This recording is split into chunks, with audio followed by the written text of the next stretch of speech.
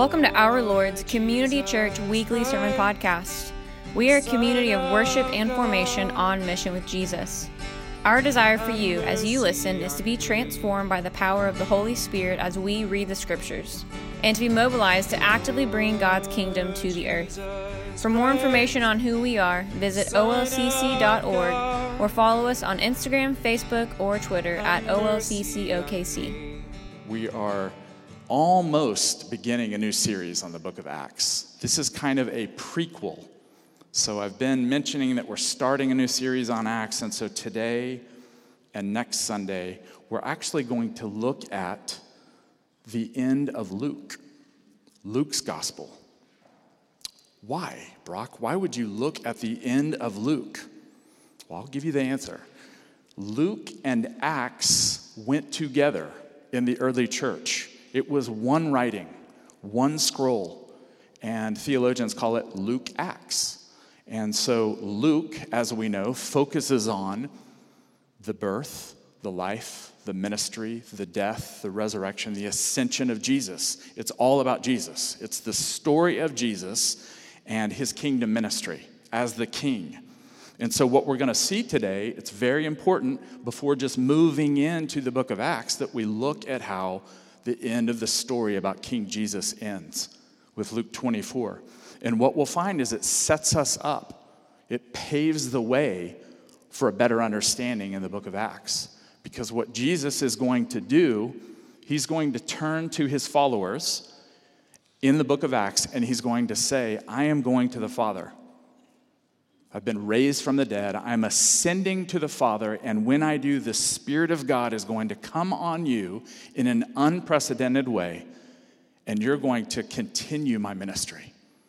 I'm going to extend my ministry through my church. And so these two fit together cohesively, Luke and Acts. And so I want you to keep that in mind today. We're going to touch on a few things, key themes or threads that are going to crop up through the entire book of Acts. Makes it a little more understandable. So if you want to open your Bible to Luke 24, verses 13 through 35. And we're going to look at the revelation of the resurrected Jesus on the road to Emmaus. And what we're going to see, I'm going to read it here in a moment, but we're going to see in this interaction that there's a meeting, a conversation, a meal, the revelation of Jesus, and then a report to the disciples. So we're just going to walk through this text together. Let's read it. And again, we mentioned this, the early church was committed to reading the scriptures together every time they got together in one another's homes. They read the scriptures. For those who were still in the temple or the synagogue, they read the scriptures 3 times a day. So this is a lengthy text here, but it's juicy. It's good. So Lord, we ask for impartation and transformation as we even read the holy, precious words of Scripture. Luke 24, 13 through 35. And again, there's pew Bibles. For those of you who haven't heard that, there's pew Bibles that you can grab. And I encourage you to bring your own Bible. Let's use our Bibles here. So Luke 24, 13.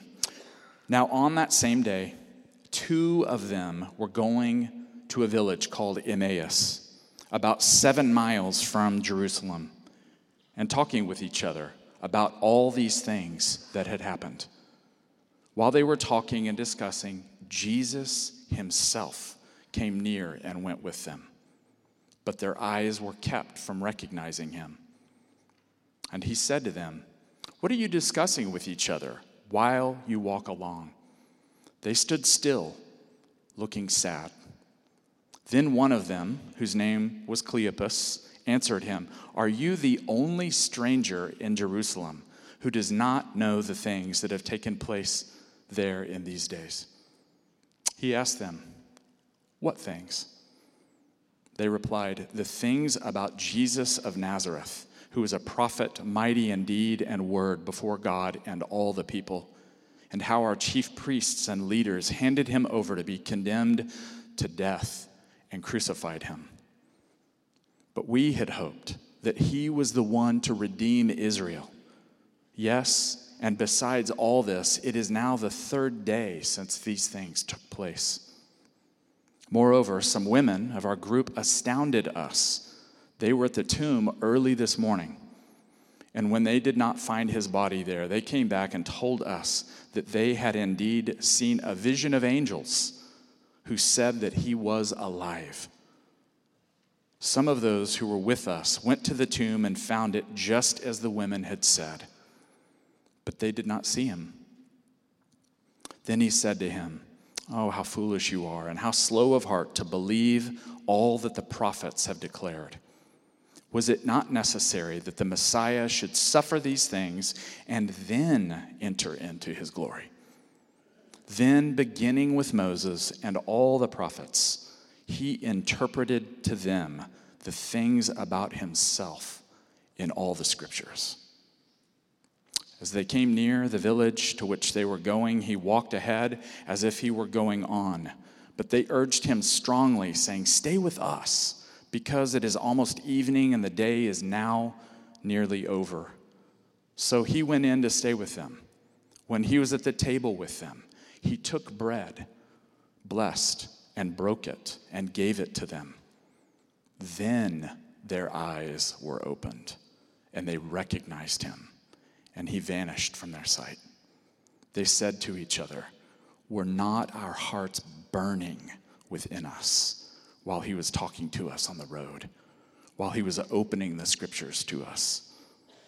That same hour they got up and returned to Jerusalem, and they found the 11 and their companions gathered together.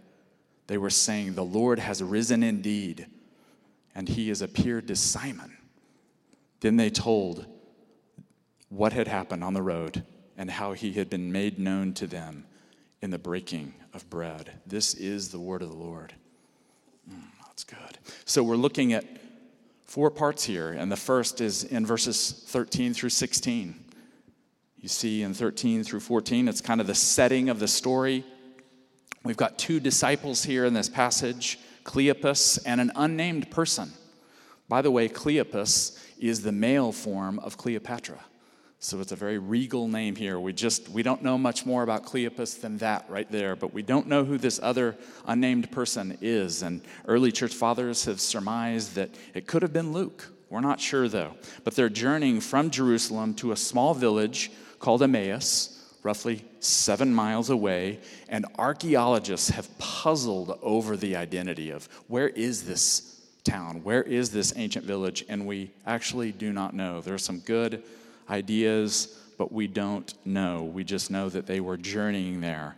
And these 2 disciples were in deep discussion, weren't they, about all these things. What are all these things? It's what had been happening with Jesus. And we'll see that they were disappointed. They were heartbroken. They were dejected over all these things. Verses 15 through 16, Jesus appears to them, doesn't he? It's pretty startling. Cleopas and his traveling buddy, they're processing, they're walking on this dirt road, and Jesus comes alongside them, which would not have been unusual to be traveling on a journey. Maybe you've done that on a trail in Colorado. You're hiking along, and someone else comes and either walks by you or joins you momentarily. Well, that's what's happening here. Cleopas and the unnamed disciple are walking, and Jesus shows up. But the text says that their eyes were kept from recognizing him. It's very mysterious. We'll learn more about this later. We're not sure, but later they will have a full vision, a complete picture of who he is. Jesus was in his resurrected body, wasn't he? So we know from the other Gospels that Christ has been raised from the dead. And obviously, a text like this shows us there was something different about him, wasn't there? Even if they had not spent a whole lot of time with him, we don't know, but there was something different about him and his human physical body. And this is not unique to just this passage here. John 20, verse 14, echoes something similar. If you remember, if you've read the end of John, Jesus appears to Mary Magdalene. Do you remember that? And who does she think that he is? Oh, the gardener. That's right. She doesn't recognize him. So there's something about this person in resurrected form that is only recognizable with certain things, as we'll see. Mary heard him call her voice, and she said, "That is not the gardener, that's Jesus. That's the Lord Jesus." And he's going to reveal himself to these two in a different way. It's a great mystery, isn't it? The resurrected body of Jesus. Paul talks about it in 1 Corinthians 15, especially at verse 20, and he says that the body of Jesus raised from the dead is the first fruit. So if you want to know what resurrection life is going to look like, look at the resurrected Jesus. There's something physical. He is fully human. He's in the body that he had before, but it's raised in glory, and there's something transfigured about it. And Paul talks about that. He says Jesus goes first, and then the rest of the family follows him also in resurrected, glorified bodies.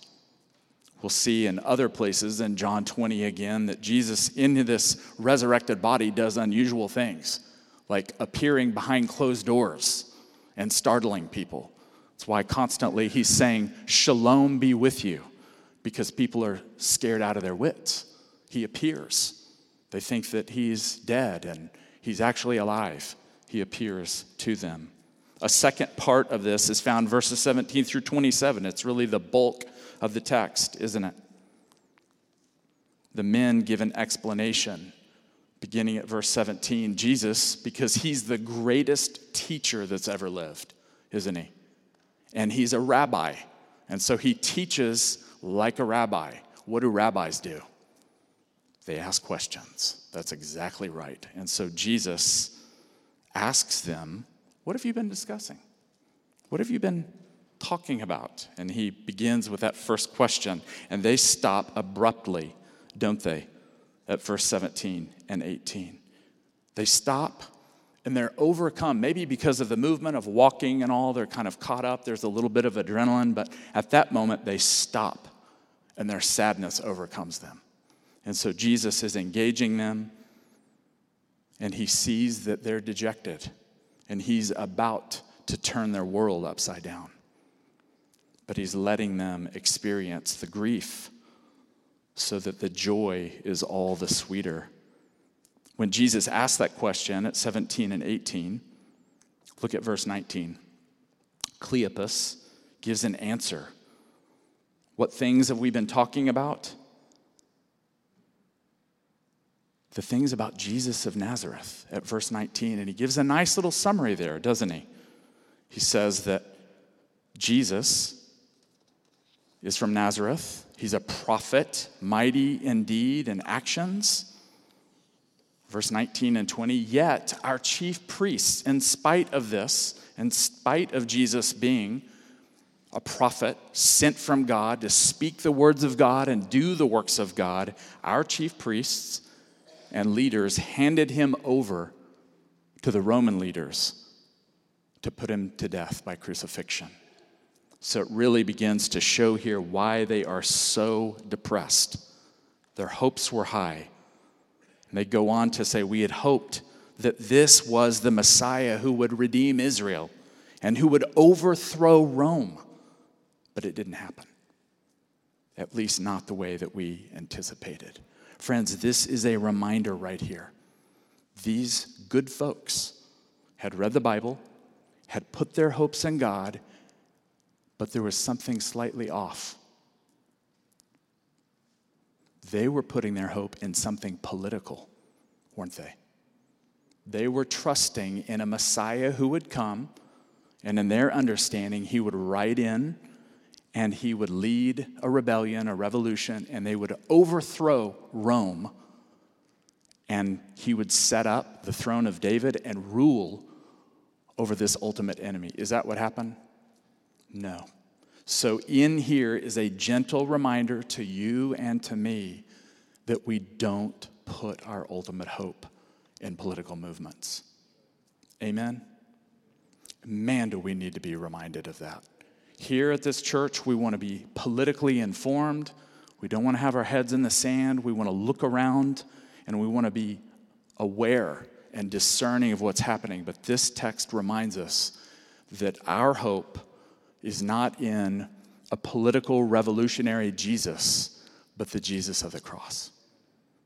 It's an adjustment to our thinking. Behind me is the cross. That is our symbol. And one day he will come. We were singing about it. He will come and he will set up a theocracy, and he will rule and reign, and all the nations will submit to him, and everyone will give account, including the world leaders, including you and me. That's coming. But his first coming was the way of the cross. And that's what he has to adjust in their thinking here. Look at verse 25 through 27. It seems a little harsh, doesn't it? He actually rebukes them for their foolishness and slowness to believe all that the prophets in the Old Testament scripture have made abundantly clear at verse 25. He's going to address this again later in verses 44 and 47 when we look at that. But look at what Jesus asks at verse 26. Was it not necessary for the Messiah, the promised anointed one, the King of David, the Son of David, to suffer first and then enter his glory?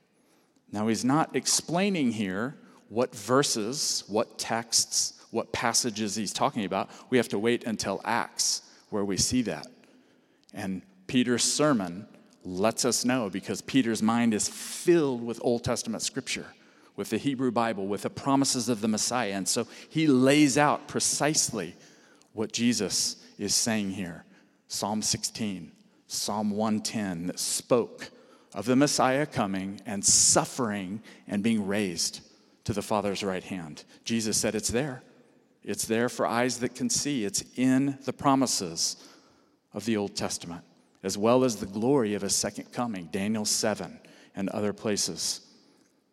Then Jesus teaches them about himself. Friends, that is the greatest teaching that's ever been given. How would you like to be there? I mean, we look at great teachers, that are great expositors and all. My gosh, to be there for that moment when he lays out the greatest expository sermon that's ever been given. He's the most anointed teacher, the most kind, the most gracious. The children could listen to him and understand him, and yet the wisest leaders would be challenged by what he said. It's the greatest teacher and the greatest teaching, and this is one of the moments where we recognize that. If he taught like that then, how does he teach now? He continues to teach, doesn't he? Through the Spirit of God. Friends, this is astounding. We want to sit with this for a minute, because this, what Jesus is doing, explaining the scriptures to his followers about himself, sets the pattern for the church until the second coming. This is how we're supposed to do it. We're supposed to have the scriptures open and search them and say, resurrected Jesus, would you teach us now? Would you teach us about yourself? Would you teach us about the Father and his plans? Would you teach us about your Spirit, the Spirit of Christ that's at work in the world? This becomes our model, and we do this every time we're together, and hopefully as much as possible when you're together in groups, we open the scriptures, we search them, and we ask Jesus to teach us. Amen? Friends, this is an absolutely stunning privilege that you and I have every day. Do you want to be taught by the resurrected King of the universe? How much do you want? I think I might fit it in once a week for 10 minutes. I got 8 hours for podcasts, but I got 10 minutes for the greatest teacher who's ever lived. We got to reorient things. We got to prioritize. We're busy, right? And some of you are crazy busy. Find a way to sit at the feet of Jesus as much as you possibly can and let him teach you. He will open up the Word of God to you. He will blow your mind. He will transform your mind. He'll renew your heart. He'll make you new. And you have the opportunity, I have the opportunity to do that as much as we will schedule it. That's one of the cruxes of this whole passage. It's an invitation for the church for all time to sit at the feet of the master teacher and have him open up the scriptures to us. It was dawning on me this week. I'm just thinking, I got to listen to it more. I'm in the car rather than letting my mind whiz into neutral or think about things. Or I'm going to play some scripture and say, Jesus, you're with me now. You indwell me. Teach me. I want to be a ravenous madman when it comes to the Word of God. Do you? Young people, I've said this time and time again. I'm going to say it till I die. You have the opportunity, young people, to give yourself to Jesus through the Word of God. Do it. It's the secret weapon of all secret weapons. Is lust coming at you? Get in the Word of God. Is anxiety coming at you? Get in the Word of God. And start young. Start early. So this gives us the pattern. And it emphasizes, Jesus is showing them in the scriptures, there's continuity in God's plan. The Old Testament laid it all out, and then the New Testament, the New Covenant, explains it and unpacks it. Friends, I don't know, I can't even pretend to know what all happened in that sermon. But Jesus is explaining the things about himself. Genesis to Revelation, what is it about? It's about the Messiah. It's about Christ Jesus. It's about the anointed one who would come in humility, who would be born in an obscure place, who would die and be raised from the dead, who would be ascended to the Father and send his Spirit. The whole book is about him. The early church gets weird at times. Some of them use allegorical interpretation, and they're finding Christ in various things. That's not what we're talking about. But Jesus is laying out a pattern, a way to read the Bible. And so I would encourage you in new ways to say, Jesus, teach me about yourself. And there are lots of patterns there in the Old Testament. So Moses lived a certain life and did certain exploits, and God did certain things through him. And then the New Testament teaches us there's one greater than Moses. So you can study the whole life of Moses, the Odyssey of Moses with the people of God. And it's really pointing to the greater Moses, the anointed leader, Christ Jesus. The same with the life of David. The whole book is about the Lord Jesus. Sure adds some energy, some juice to our reading the book. What a privilege it is. Look at verse 28. He opens their minds to understand the scriptures, but he does something else. Verses 28 and 29.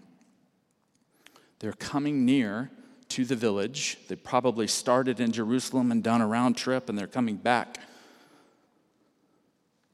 And they're about to be in Emmaus. Jesus is saying, I'm going to go ahead and go down the road. And they say, no, stay with us. So the three of them sit down for table fellowship, which was a common regular practice. And again, I want you to keep that in mind as we move into the book of Acts. They continue to practice table fellowship. They share a meal together. They give thanks to God. They break bread. They cultivate friendship there, but they encounter the presence of God. This is common all through the whole Gospel of Luke, especially two places. Luke 9, Jesus feeds the 5,000 miraculously, and so this image here is reminiscent of that. And then in Luke 22, there's the Last Supper. And so this moment right here is reminding us of the feeding of the 5,000, and it's reminding us of that moment that Jesus had with his disciples before he went to the cross. It's full of meaning. He's the one hosting the meal, isn't he? If you look at the text there, verses 30 and 31, why is he the one serving? We don't know. Possibly because he was giving an explanation of the scriptures, and so at that moment, the two people said, why don't you serve the meal out of honor and respect? And obviously, they had been blown away by the insight of the one who the whole book is pointing to. So he's serving the meal. And what happens at verse 31? Look at this. This is really one of the high points of the whole passage. Verse 31. As he takes the bread, he breaks it, he gives thanks. What happens at 31? Then their eyes were opened. Then their eyes were opened. They see and recognize Jesus. This word here is unique. Only time in the New Testament the word open here is used, but it's related to a passage. I'm just going to read it. Write this down. You can look at it later. But in 2 Kings 6:17, there's a story where Elisha and his servant are looking out over a mountain range. You remember it? Some of you said, I remember that. And Elisha is looking out over the mountain range, and he sees something. He actually sees into the spiritual realm. And he sees, and his servant doesn't. His servant is saying, I see nothing here but a future tail whipping by our enemies. And Elisha says, I'm going to pray for you. And he lays his hand on his servant, and all of a sudden, the servant's eyes are opened. It's related to that word here. And what does his servant see? He sees the mountains filled with the armies of the Lord. And it reorients his whole perspective. He saw the mountain full of angelic horses and chariots of fire all around. Now, we don't know why they saw that it was Jesus. Maybe Jesus had a unique way of breaking the bread. We're not sure. But he was made known to his disciples in the breaking of bread. Friends, we're going to do this here in a few moments. We're going to break bread, and this is how Jesus continues to make himself known through the table of the Lord, through communion, through the Lord's Supper. The presence of Jesus was central at the Last Supper before his death and resurrection. And here it is again. After his death and resurrection, the presence of Jesus continues to be the focal point and the promise of the breaking of bread.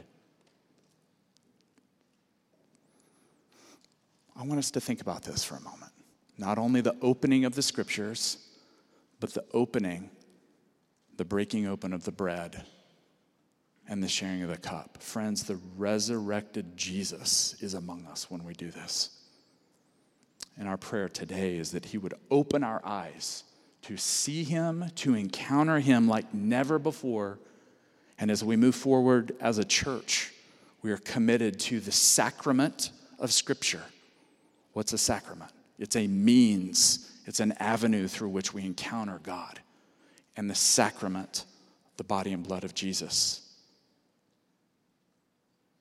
The verse shows here that it's rather astounding. Luke is leading us on this journey, and they've encountered him, they've seen him, and then, look at verse 31. As quick as this happens, he vanishes from their sight.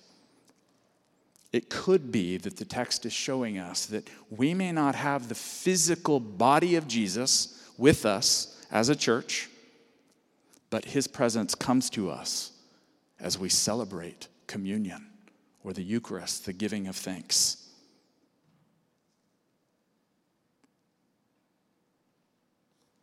This is going to become primary in Acts. I mentioned this is kind of a prelude to the book of Acts.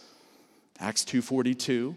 It's going to show us early on in the story the expansion of the church, that the church is practicing what Jesus is teaching these two disciples on the road and what he taught them at the feeding of the 5,000 and at the Last Supper. Friends, this is primary for us. And I want to invite you, do this at home. Break bread, drink juice, drink wine, celebrate the presence of Jesus that comes to us as we celebrate his broken body and his shed blood. Verses 33 and 35 in the story here, these two disciples go back. They go back to Jerusalem, and they're filled with excitement to tell the 11. Why is it 11? Because Judas is already out. Acts is going to explain that to us in the first chapter. So it's the 11 others, and they're just excited. And they say, you know what, we already know. The text says, we know the Lord has risen indeed. He appeared to Simon Peter. And so they celebrated that. And it's a perfect setup. We're going to look at the rest of chapter 24 next week. Connie's going to open that up. And then we're going to dive into the book of Acts. Why don't we stand? I'm going to ask the elders to come up if you would. Friends, what an invitation for you to come and sit at the feet of Jesus, to open the book that's about him. And then what an invitation it is for us as a church to come and to celebrate his death and his resurrection. Friends, you know what's over this table right here? The love of God. So as you come up here, as you participate, you're loved. The Father loves you so much that he sent his only Son. And we get to remember him. The Apostle Paul says in 1 Corinthians 11 that Jesus took bread and he broke it and he gave thanks and he gave it to them and he said, "Do this as often as you eat it in remembrance of me." And then he took the cup also after supper, saying, "Do this. This is the new covenant in my blood. Do this in remembrance of me." And then Paul says, "As often as you break the bread and drink the cup, you proclaim the Lord's death until he comes." And so we're going to have 4 stations up here. We have a gluten-free station here, this white bowl, a recent request. And so, Lord Jesus, we ask that even as this passage instructed and showed, I pray this morning that you would open our eyes in a new way, that we would encounter the resurrected Jesus. We thank you for your love, Father. We thank you for forgiveness in the shed blood of Christ.